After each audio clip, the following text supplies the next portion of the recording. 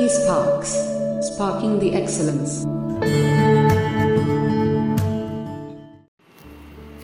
भारतीय नागरिकों के मौलिक अधिकार।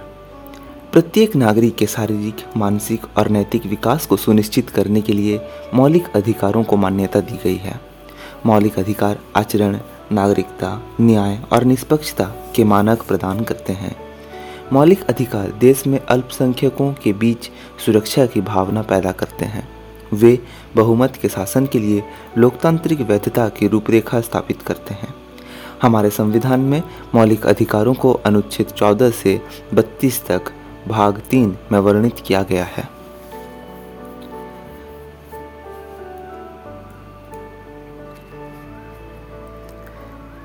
ये अधिकार न्याय संगत है, जिसका अर्थ है कि यदि इन अधिकारों का सरकार या किसी अन्य द्वारा उल्लंघन किया जाता है तो व्यक्ति को अपने मौलिक अधिकारों की सुरक्षा के लिए सर्वोच्च न्यायालय या उच्च न्यायालयों का दरवाजा खटखटाने का अधिकार है। न्यायोचित होते हुए भी ये अधिकार निरपेक्ष नहीं है। संविधान सरकार को जनहित में हमारे अधिकारों के उपभोग पर कुछ प्रतिबंध लगाने का अधिकार देता है। प्रारंभ में भारत के संविधान में 7 मौलिक अधिकार निहित थे। तत्पश्चात वर्ष 1976 में संविधान के 44वें संशोधन अधिनियम द्वारा संपत्ति के अधिकार को मौलिक अधिकारों की सूची से हटा दिया गया।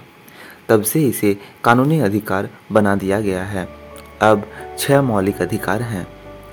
पहला है समानता का अधिकार, दूसरा स्वतंत्रता का अधिकार। हाल ही में 86वें संशोधन अधिनियम द्वारा शिक्षा के अधिकार को मौलिक अधिकारों की सूची में अनुच्छेद 21A जोड़कर स्वतंत्रता के अधिकार के भाग के रूप में शामिल किया गया है। तीसरा है शोषण के खिलाफ अधिकार। चौथा धर्म की स्वतंत्रता का अधिकार। पांचवा सांस्कृतिक और शैक्षिक अधिकार। छठवां संवैधानिक उपचार का अधिकार। पहला समानता का अधिकार, अनुच्छेद 14 से 18। समानता के अधिकार का अर्थ है कि सभी नागरिकों का समान विशेषाधिकार और अवसर प्राप्त है। यह नागरिकों को धर्म, जाति, नस्ल, लिंग या जन्म स्थान के आधार पर राज्य द्वारा किसी भी तरह के भेदभाव से बचाता है। समानता के अधिकार में 5 प्रकार की समानताएं शामिल है। कानून के समक्ष समानता। संविधान के अनुच्छेद 14 के तहत राज्य भारत के क्षेत्र के भीतर किसी भी व्यक्ति को कानून के समक्ष समानता या कानूनों के समान संरक्षण से वंचित नहीं करेगा। कानून के समक्ष समानता का सीधा सा अर्थ है कि कोई भी व्यक्ति कानून से ऊपर नहीं है और कानून के समक्ष सभी समान हैं। प्रत्येक व्यक्ति की अदालतों में समान पहुंच है। धर्म, नस्ल, जाति, लिंग, जन्म स्थान या इनमें से किसी के आधार पर कोई भेदभाव नहीं। अनुच्छेद 15 के तहत किसी भी नागरिक को दुकानों, रेस्तरां और सार्वजनिक मनोरंजन के स्थानों तक पहुंचने से वंचित नहीं किया जा सकता। किसी को भी पूर्ण या आंशिक रूप से राज्य निधि से बनाए गए कुओं, तालाबों, स्नान घाटों, सड़कों आदि के उपयोग से वंचित नहीं किया जाएगा। लेकिन राज्य को महिलाओं, बच्चों और अनुसूचित जातियों, अनुसूचित जनजातियों और अन्य पिछड़े वर्गों के उत्थान के लिए विशेष प्रावधान करने का अधिकार है। सार्वजनिक रोजगार के मामले के अवसर में समानता। अनुच्छेद 16 सभी नागरिकों को रोजगार या सार्वजनिक सेवाओं में नियुक्ति से संबंधित मामलों में अवसर की समानता की गारंटी देता है। सार्वजनिक सेवाओं में रोजगार से संबंधित मामलों में धर्म, मूलवंश, जाति, लिंग, जन्मस्थान या निवास के आधार पर कोई भेदभाव नहीं किया जाएगा। योग्यता रोजगार का आधार होगी। अस्पृश्यता का उन्मूलन। अनुच्छेद 17 के तहत संविधान अस्पृश्यता को समाप्त करता है और किसी भी रूप में इसका अभ्यास प्रतिबंधित है। उपाधियों का उन्मूलन। अनुच्छेद 18 के तहत लोगों के बीच सामाजिक स्थिति में कृत्रिम भेद पैदा करने वाली सभी राष्ट्रीय या विदेशी उपाधियों को समाप्त कर दिया गया है। राय साहब, राय बहादुर जैसे शीर्षक कानून के समक्ष समानता के सिद्धांत के खिलाफ हैं। देश या मानव जाति के लिए व्यक्तिगत नागरिकों द्वारा उत्कृष्ट सेवा को मान्यता देने के लिए भारत के राष्ट्रपति उन व्यक्तियों को नागरिक और सैन्य पुरस्कार प्रदान कर सकते हैं जैसे भारत रत्न, पद्म विभूषण, पद्मश्री, वीर चक्र आदि, लेकिन इनका उपयोग शीर्षक पर नहीं किया जा सकता है। स्वतंत्रता का अधिकार, अनुच्छेद 19 से 22। स्वतंत्रता एक सच्चे लोकतंत्र की मूल विशेषता है। इसलिए अनुच्छेद 19 में हमारा संविधान राज्य की कार्रवाई के खिलाफ निम्नलिखित 6 मौलिक स्वतंत्रता की गारंटी देता है, न कि निजी व्यक्तियों को। पहला है भाषण और अभिव्यक्ति की स्वतंत्रता, अनुच्छेद। दूसरा, बिना हथियारों के शांतिपूर्वक इकट्ठा होने की आज़ादी। तीसरा, संघ या संघ बनाने की स्वतंत्रता। चौथा, भारत के पूरे क्षेत्र में स्वतंत्र रूप से घूमने की स्वतंत्रता। 5, भारत के राज्य क्षेत्र के किसी भी भाग में निवास करने और बसने की स्वतंत्रता। 6वां, किसी भी पेशे का अभ्यास करने या कोई व्यापार या व्यवसाय करने की स्वतंत्रता। ये स्वतंत्रता प्रेस की स्वतंत्रता सहित स्वतंत्र भाषण, चर्चा और विचारों के आदान प्रदान को सुनिश्चित करती है। हालांकि ये स्वतंत्रता पूर्ण नहीं है।